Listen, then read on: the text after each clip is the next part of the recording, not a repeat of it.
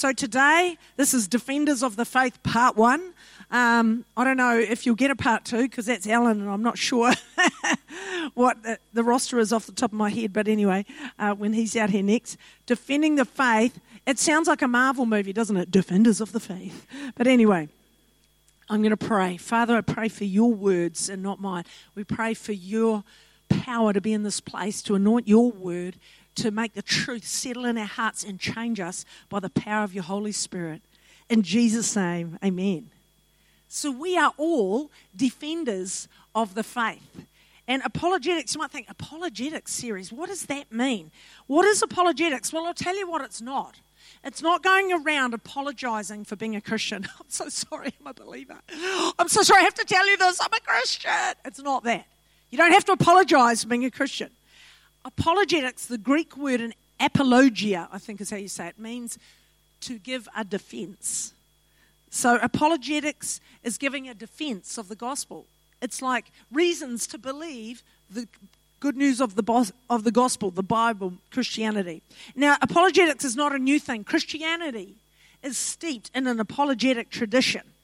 Who's heard of C.S. Lewis? You know, the author of the Narnia series, but he also wrote lots of apologetics books. He was a great apologist, and he wrote many books defending the faith, like The Abolition of Man, Mere Christianity, to name a couple.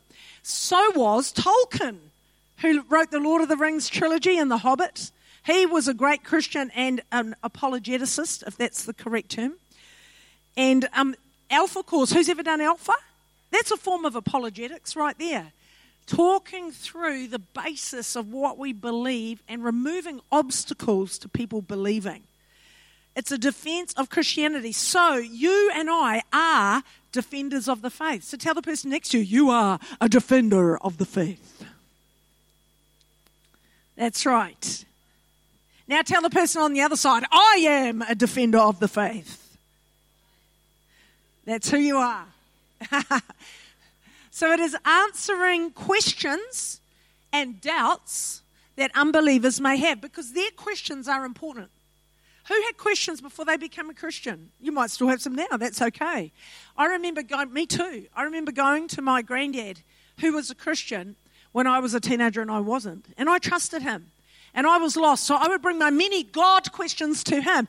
And we would have a discussion out in his workshop as he was working on all his stuff in his workshop. And he would listen and he would answer and he would help steer me in the right direction. And it helped me heaps. We need to help people get over their obstacles and come to know Jesus. We don't have all the answers. We can say, well, I'm not sure, but I could ask someone to get back to you. And at Alpha this week, someone said, basically they said, not in so many words, but why do bad things happen to good people? Which is a $6 million question. There's no answer for that question. But that's the question everyone wants to know.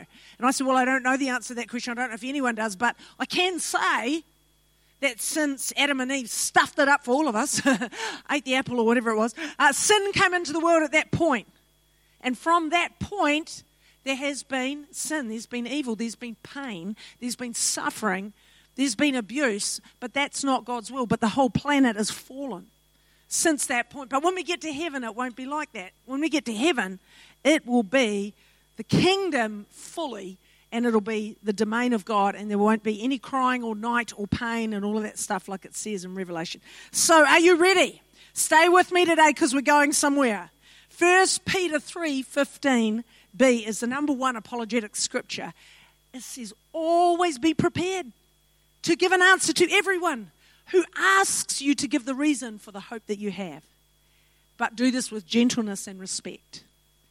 So we've got to be ready. We've got to be equipped to give an answer.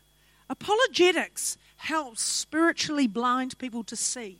It's important that you and I are willing to be defenders of the faith every day, because people are heading towards a lost eternity without Jesus. So we need to be sharing the gospel and talking about it. We don't need to be a secret squirrel Christian, a closet Christian. The Lord has no use for those. So we've got to be out there with our Christianity. But we do need to do it with gentleness and respect, because we're trying to win a person to the Lord. We're not trying to win an argument. You can win an argument and lose a soul, and that's not what we're about. Because our next scripture, Proverbs 11 verse 30 says, he who wins souls is wise. She who wins souls is wise. So we're trying to win souls, not arguments. So we don't go out and pick a fight with an unbeliever and try and display our vast, superior knowledge of apologetics in the Bible. No, that's not what we're about at all, because that's counterproductive. We must always communicate the gospel with humility and love, because we are Jesus' representatives, and he is humble and he is loving. And we are his ambassadors. We've got to be like him. Now, it is good to know that there is much evidence for Christianity, for the Bible, and the resurrection. You and I don't just have a blind faith. We serve a God who makes sense of it all. So today, I'm going to attempt to scratch the surface, but apologetics, you could go forever on a series on this. So this is maybe apologetics light today. It's diet apologetics, just a little bit. We're going to look at 4 areas. I just lost all the women when I said diet. There's mostly women here today, so I've lost most of you. Okay, we're going to look at 4 areas. The Bible and is number 1. And then the prophecies in the Bible, the resurrection of Jesus, and creation. So let's look at the first one. Number 1. Write this down, the Bible. That's point number 1. People need to know that the Bible is accurate and reliable. Because if the Bible can be discredited, then Christianity can be also. God wrote a book to show us what he is like. Bible in Latin is Biblia, which just means book. Biblia means book. Now, the Bible is actually, as you know, a book that's made up of many books, 66 books. Written over 1,600 years on 3 different continents, Europe, Africa, Asia, by 40 different authors. But of course, the author is the Lord, but he spoke to 40 different people, men who wrote it, because women were largely illiterate then. In fact, most of the men were as well, but a few of them weren't. The Bible is the most widely read book in the whole world. The Bible is also the most stolen book in the whole world, and it is also the most smuggled book in the whole world. The Bible is and always has been the most best-selling book in the world. And it has been like that for decades and decades, so much so that they don't ever put it on the top 10 best-selling list, because it's always worldwide outselling every other book. It is the book of books. The Bible has been read by more people and published in more languages than any other book. And there is no book on earth that reaches or even begins to compare with the circulation of the scriptures. So if you've got your Bible with you today, why don't you just kiss your Bible? Say, I love you, Bible. What a blessing it is to have the Bible. It's illegal in many countries. The Bible has influenced the world more than any other book. It is totally unique, as it actually has one author, God, who inspired the 40 guys who wrote it down. So here's a scripture about the Bible. 2 Timothy 3 verse 16 says, all scripture is God-breathed and is useful for teaching, rebuking, correcting, and training in righteousness. Other versions say all scripture is inspired by God. And we know that God is true and he cannot lie. The Bible says that. And so we know the author of the Bible is true. He is truth. He is the way, the truth, and the life. So we know the Bible is true. Chuck Missler, who was a great Bible teacher, is with the Lord now, who lived in New Zealand for several years. He's American. He said there are 66 books by 40 different authors, yet we now discover it is an integrated message system from outside our time domain. Because I've listened to him say that so many times on Radio Rema. God has preserved his word, the Bible, perfectly over the centuries. If you were to read the Bible in the original Greek and Hebrew, you would, and then read it in your modern English translation, you would find the meaning to be the same. I used to work with a guy at Bethlehem College who used to read the New Testament in the original Greek, and he verified it. He would read it with his other NIV or whatever. It's just the same. The Bible is also unique in its survival.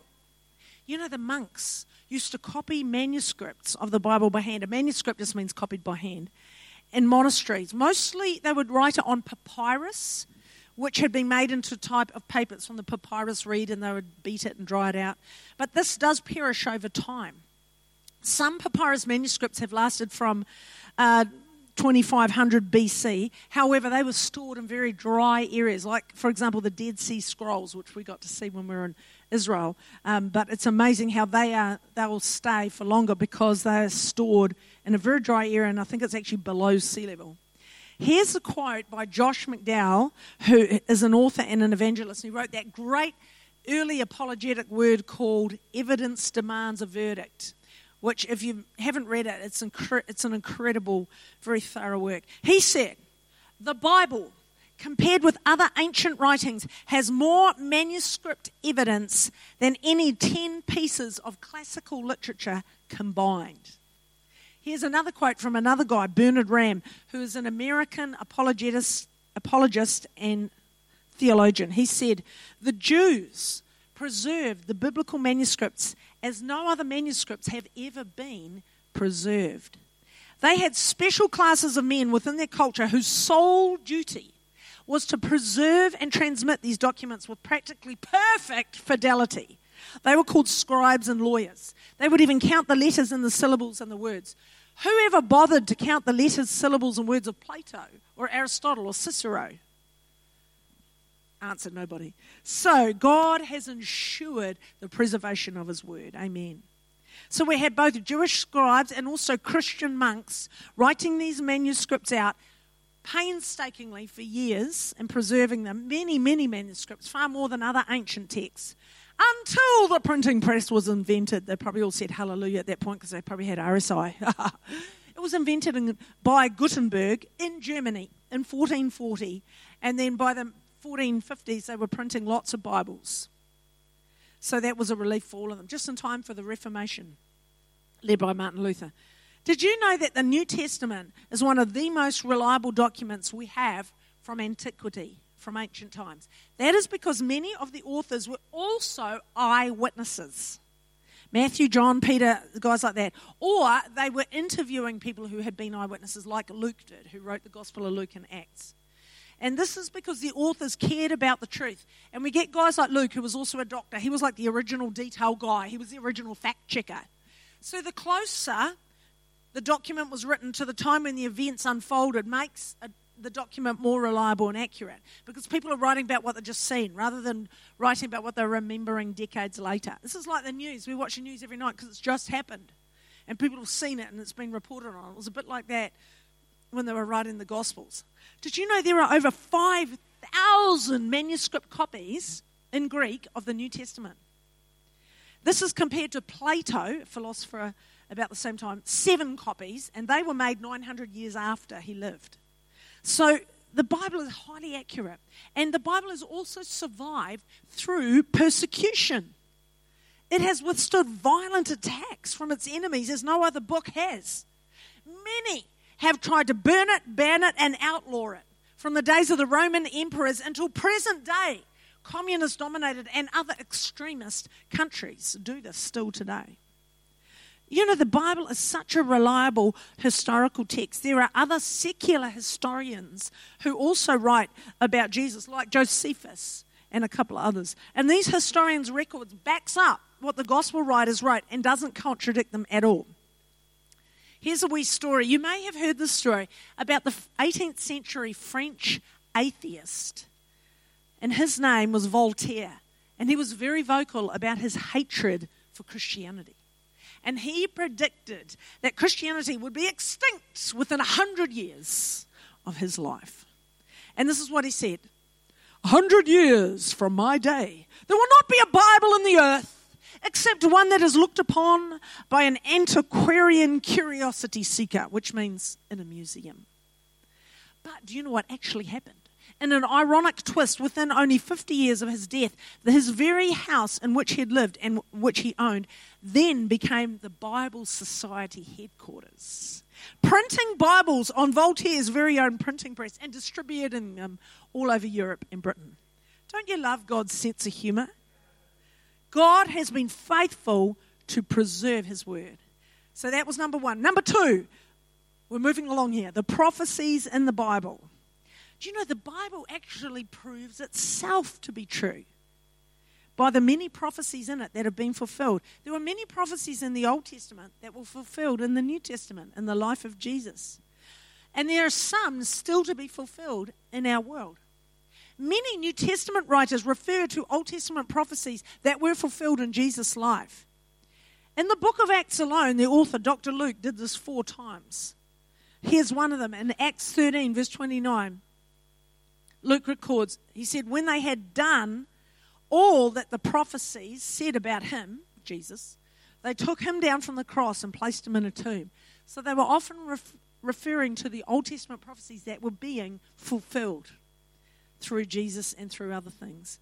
Did you know in the Old Testament there are 322 prophecies of Jesus' birth and his life and his death? They were given hundreds of years before Jesus was born on the earth through many different prophets, and every one of them was fulfilled. That is freaky. Details like where he would be born, how he would die. For example, here's one. In Micah 5 verse 2, it prophesies that the ruler, the Messiah, would come from Bethlehem. Now, Joseph and Mary didn't even live in Bethlehem. They were miles from Bethlehem. They were many days' journey on a donkey and walking from Bethlehem. They lived in Nazareth. Now, this prophecy was written over 400 years before Jesus was born. You can't fulfill these things yourself. How could anyone choose where they will be born? Another prophecy was the amount of money that will be the price of his betrayal. Zechariah 11 verse 13 prophesies 30 pieces of silver that he would be betrayed for. We see this fulfilled in Matthew 26:15 when Judas paid the priest that exact amount of silver to betray Jesus. And that was actually, interestingly enough, also the price of a slave, 30 pieces of silver. Now, all these 322 prophecies being fulfilled in one person's life, do you know what the mathematical probability of that is? Of all 322 prophecies about Jesus being fulfilled in his life? It is 1/84 with 100 zeros after it. Which, in other words, means it's totally impossible. Yet they were all fulfilled, which proves Jesus' absolute divinity. It's totally supernatural. Number 3, are you ready? Are you keeping up? Here we go. Number 3, the resurrection of Jesus. The resurrection. You know, the resurrection is the central claim of Christianity. And here's a verse about it, 1 Corinthians 15, verse 17. Paul writes, if Christ has not been raised, then your faith is futile and you're still in your sins. So he's basically saying if there's no resurrection, this whole thing's a lot of hogwash. So the resurrection is vital. Here's another quote from Tim Keller, who's an American pastor, theologian, and apologist. The whole issue is whether or not Jesus rose from the dead.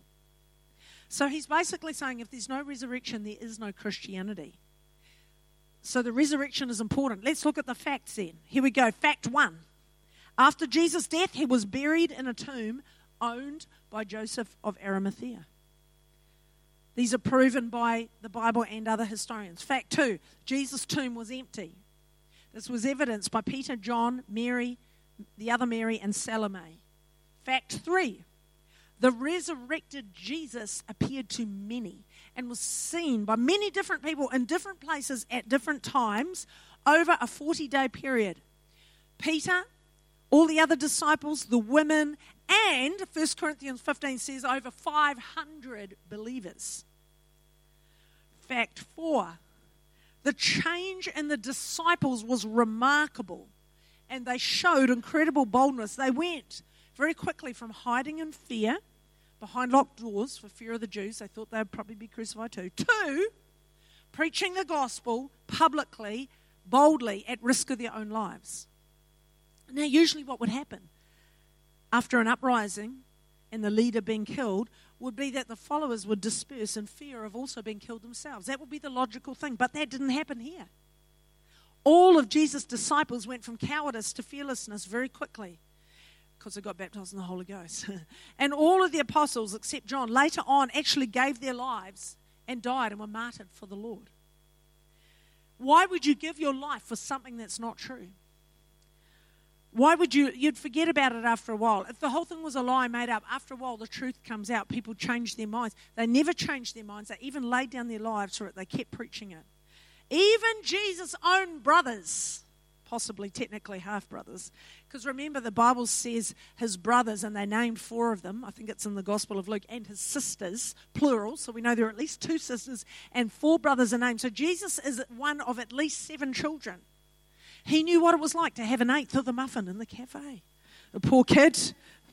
So it says in the Bible that when they came, at one point in the Gospels, Jesus' mother and his brothers were outside the house saying, come on, come out of here, come and eat something, you've lost your mind. So they didn't believe in him. Another point, they said, are you going up to the feast? His brothers said to him.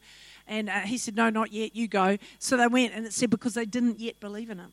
But now we have in our Bibles 2 epistles written by his half-brothers, James and Jude.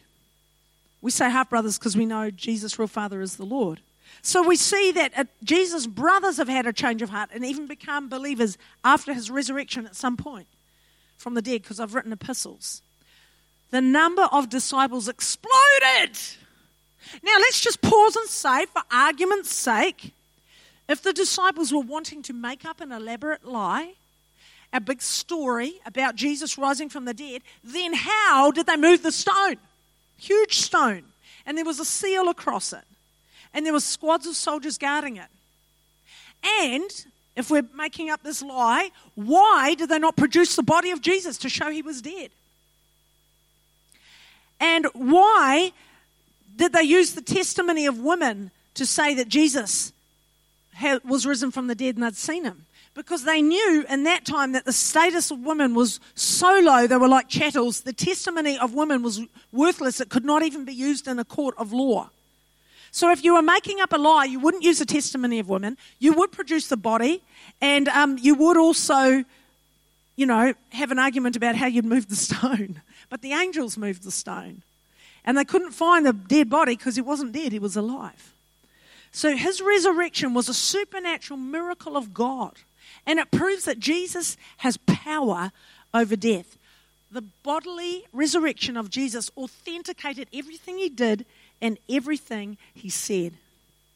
Who's heard of J. John? He's awesome. I love listening to his preaching. He is an Anglican canon and an evangelist, and he's hilarious. And I was listening to him the other day, and someone asked him in this podcast, why are you a Christian? He answered, I'm a Christian because Christianity is true. And because Christianity works, and because we're all broken, and only Jesus can fix us. Those 4 reasons. He went on to tell a story, which I will tell to you, of 3 authors who tried to disprove the resurrection. He said in the 18th century in London, there was a man named Gilbert West, and he was so annoyed that so many of his friends were becoming Christians. So he decided to write a book to disprove the resurrection. But halfway through writing his book and doing all this research about the resurrection, he met Jesus and he became a Christian.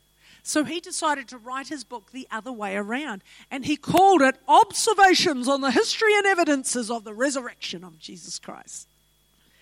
About 100 years later, in the 19th century in America, there lived a famous atheist called Robert Ingersoll, nicknamed the Great Agnostic. He also didn't like it that so many people were becoming Christians. It irked him. So he talked to his friend, the famous General Lew Wallace, and he talked his friend into writing a book to disprove the resurrection in order to slander Christianity. So General Lew's writing his book, researching all about the resurrection. Then he meets Jesus halfway through writing his book. So he too wrote his book the other way around. He called his book Ben-Hur. You might have seen the movie. And another 100 years later, in the 20th century, a lawyer and journalist named Frank Morrison tried to attack Christianity. So he decided to write a book too, also disproving the resurrection. And he's researching it all. And halfway through writing his book, guess what? He met Jesus. So he too wrote his book the other way around. And it's called Who Moved the Stone? So maybe if you want to become a Christian and encounter Jesus, you could try writing a book to disprove the resurrection. You're guaranteed to have an encounter with the Lord. Last point, number 4, the creation. The creation. God has revealed himself in creation, in nature. There is evidence of design in creation. Therefore, creation must have a designer, because design doesn't just happen by itself. Romans 1, verse 19 and 20. It says, they know the truth about God because he has made it obvious to them. For ever since the world was created, people have seen the earth and sky. Through everything God made, they can clearly see his invisible qualities, his eternal power and divine nature. So they have no excuse for not knowing God. So we can see the reality of God in the things he has made. And logic itself will dictate that if a thing is created, it must have a creator. You know, I've been told that if we look at a blob of concrete under a microscope, it's just a mess of atoms and molecules everywhere. That's because it's man-made. However, if we put a blade of grass or anything from God's creation under a microscope, we will notice three things with those atoms and molecules. There is beauty, there is order, and there is form. Beauty, order, and form, because it is God-made. And we see patterns in all of creation. When I was out walking on Saturday morning, I just picked this. It's a little bit dry now. And this is a panga. The silver fern. Look at me, I'm an all black. Not really. I was just trying hard. The silver fern, it's often a sports emblem, but God made it. It's a panga. And you've all seen them, haven't you? They've got a black, hairy trunk, which I often say my legs go like a panga in winter when I don't shave them for several months. Like a panga for Jesus. Anyway, and then they have these beautiful fronds. Now, it's like the microcosm. I'll get you to pass it around, actually, of these teeny little leaves. And just pass it around, then pass it back. And each one is really small, but each one is the same. It's bigger. So you can look at it and you see each one's this big. Then the next leaf is heaps of those made up. Then the next leaf is heaps of those until you get these massive fronds. And next time you see a panga or a silver fern, have a look and pick a frond. And each one is like a microcosm of the macrocosm of the whole plant. It is amazing how God does these things. There is evidence of the fine-tuning of the universe. Look at the earth and its position. If we were any closer to the sun, we would burn up. If we were any further away from it, we would freeze to death. If there were not a perfect balance of gases, the placing of the planets, gravity, and other elements in the world, we would not survive here. The Lord has made it so perfectly, like the little panga. And next time you see a massive panga frond, you know that each leaf is made up of lots of those little ones, bigger, bigger, bigger, bigger. It's incredible. Okay, here's a story that you may have heard before. In 1993, British astronomer Fred Hoyle, in his book named The Intelligent Universe, which he wrote refuting evolution and presenting a case for creation, he wrote this little quote. He wrote it to show the ridiculousness of the evolutionary claim that the whole universe came from nothing. He used this famous analogy. He said, a junkyard contained all the bits and pieces of a Boeing 747 plane. All those pieces were dismembered and in disarray. A whirlwind happens to blow through the yard. What is the chance that after the whirlwind blows through, a fully assembled 747 Boeing jet is ready to fly and found standing there? The chance is so small as to be negligible. Exactly. It is an insane notion that something came from nothing.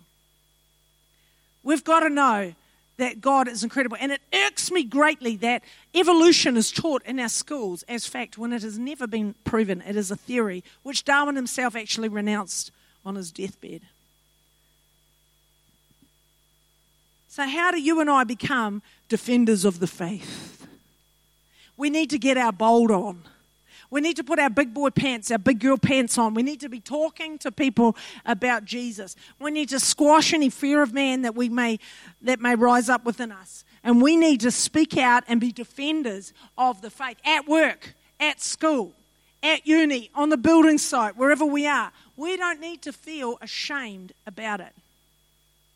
We don't need to be shy about it because Christianity is true. Christianity works.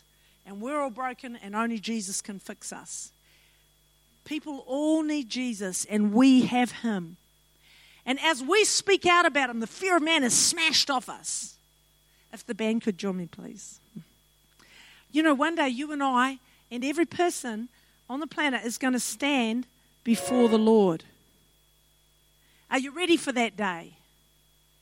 Are you and I each, are we in right standing with God? Only you can answer that for you. And it's only knowing Jesus as our Lord and Savior can put us in right standing with God. It's not a holiness competition. It's not us doing all these right things. It's a heart thing. It's calling on Him for salvation. Saying, Jesus, I believe in you. Forgive me for my sins. Have you made Jesus boss of your life? Are you living for Him? I'm going to finish with this quote by C.S. Lewis. He was speaking of Jesus. This is what he said. Either this man, Jesus, was and is the Son of God, or else a madman, or something worse. You can shut him up for a fool, you can spit at him and kill him as a demon, or you can fall at his feet and call him Lord and God. But let us not come with any patronizing nonsense about his being a great human teacher. He has not left that open to us. He did not intend to. So C.S. Lewis argued that Jesus Christ was either a liar, a lunatic, or Lord. We've got to make up our minds. Is he a liar? Is he a lunatic? Or is he Lord of all? C.S. Lewis did not find evidence for either of the first two, so he concluded that Jesus must be the third. He must be Lord. He must be the Son of God, and he became a Christian. Each person must come to their own conclusions about who Jesus is. But each person needs to hear about Jesus in order to come and make a decision about him and to come to their own conclusion. So they can't hear about Jesus unless someone who knows him talks about him, which is us. The best apologetics we can ever present to others is our own changed life. Thank you, Lord. When we've been born again, we can't keep this good news to ourselves. We've got to share this good news while we can. Are you up for it? Let's stand. Are you ready tomorrow morning at work to be a defender of the faith? Now, what we're going to do is we're going to close out with a worship song, but we would love to pray for people. Look, they're here already. People are running to the altar or taking a step out of the front row. I would love to pray for you if you've struggled sharing the gospel with fear of man. I'd love to pray for you if you're not baptized in the Holy Spirit yet, because the Holy Spirit is the one who makes us bold. And he makes us not be able to shut up about Jesus. So Will and Nick and I and other people would love to lay hands on you and pray for you, because we need to be defenders of the faith. We don't need to go and be shy or be embarrassed about it. We have a gospel that is strong and true and proven. And we can be overt and bold about it. Because Jesus has changed our lives, and he wants to change other people's lives. And there's people only you know. I don't know them. Pastors Will and Nick don't know them. They're at your work. They're your neighbours. They're your whānau. And only you can reach them, or other people in their world. I can't reach them. I don't even know who they are. But we each have a responsibility to reach the people we know, or to at least share the gospel about it so they can make their own informed decision. Let's close our eyes, shall we? Thank you, Jesus.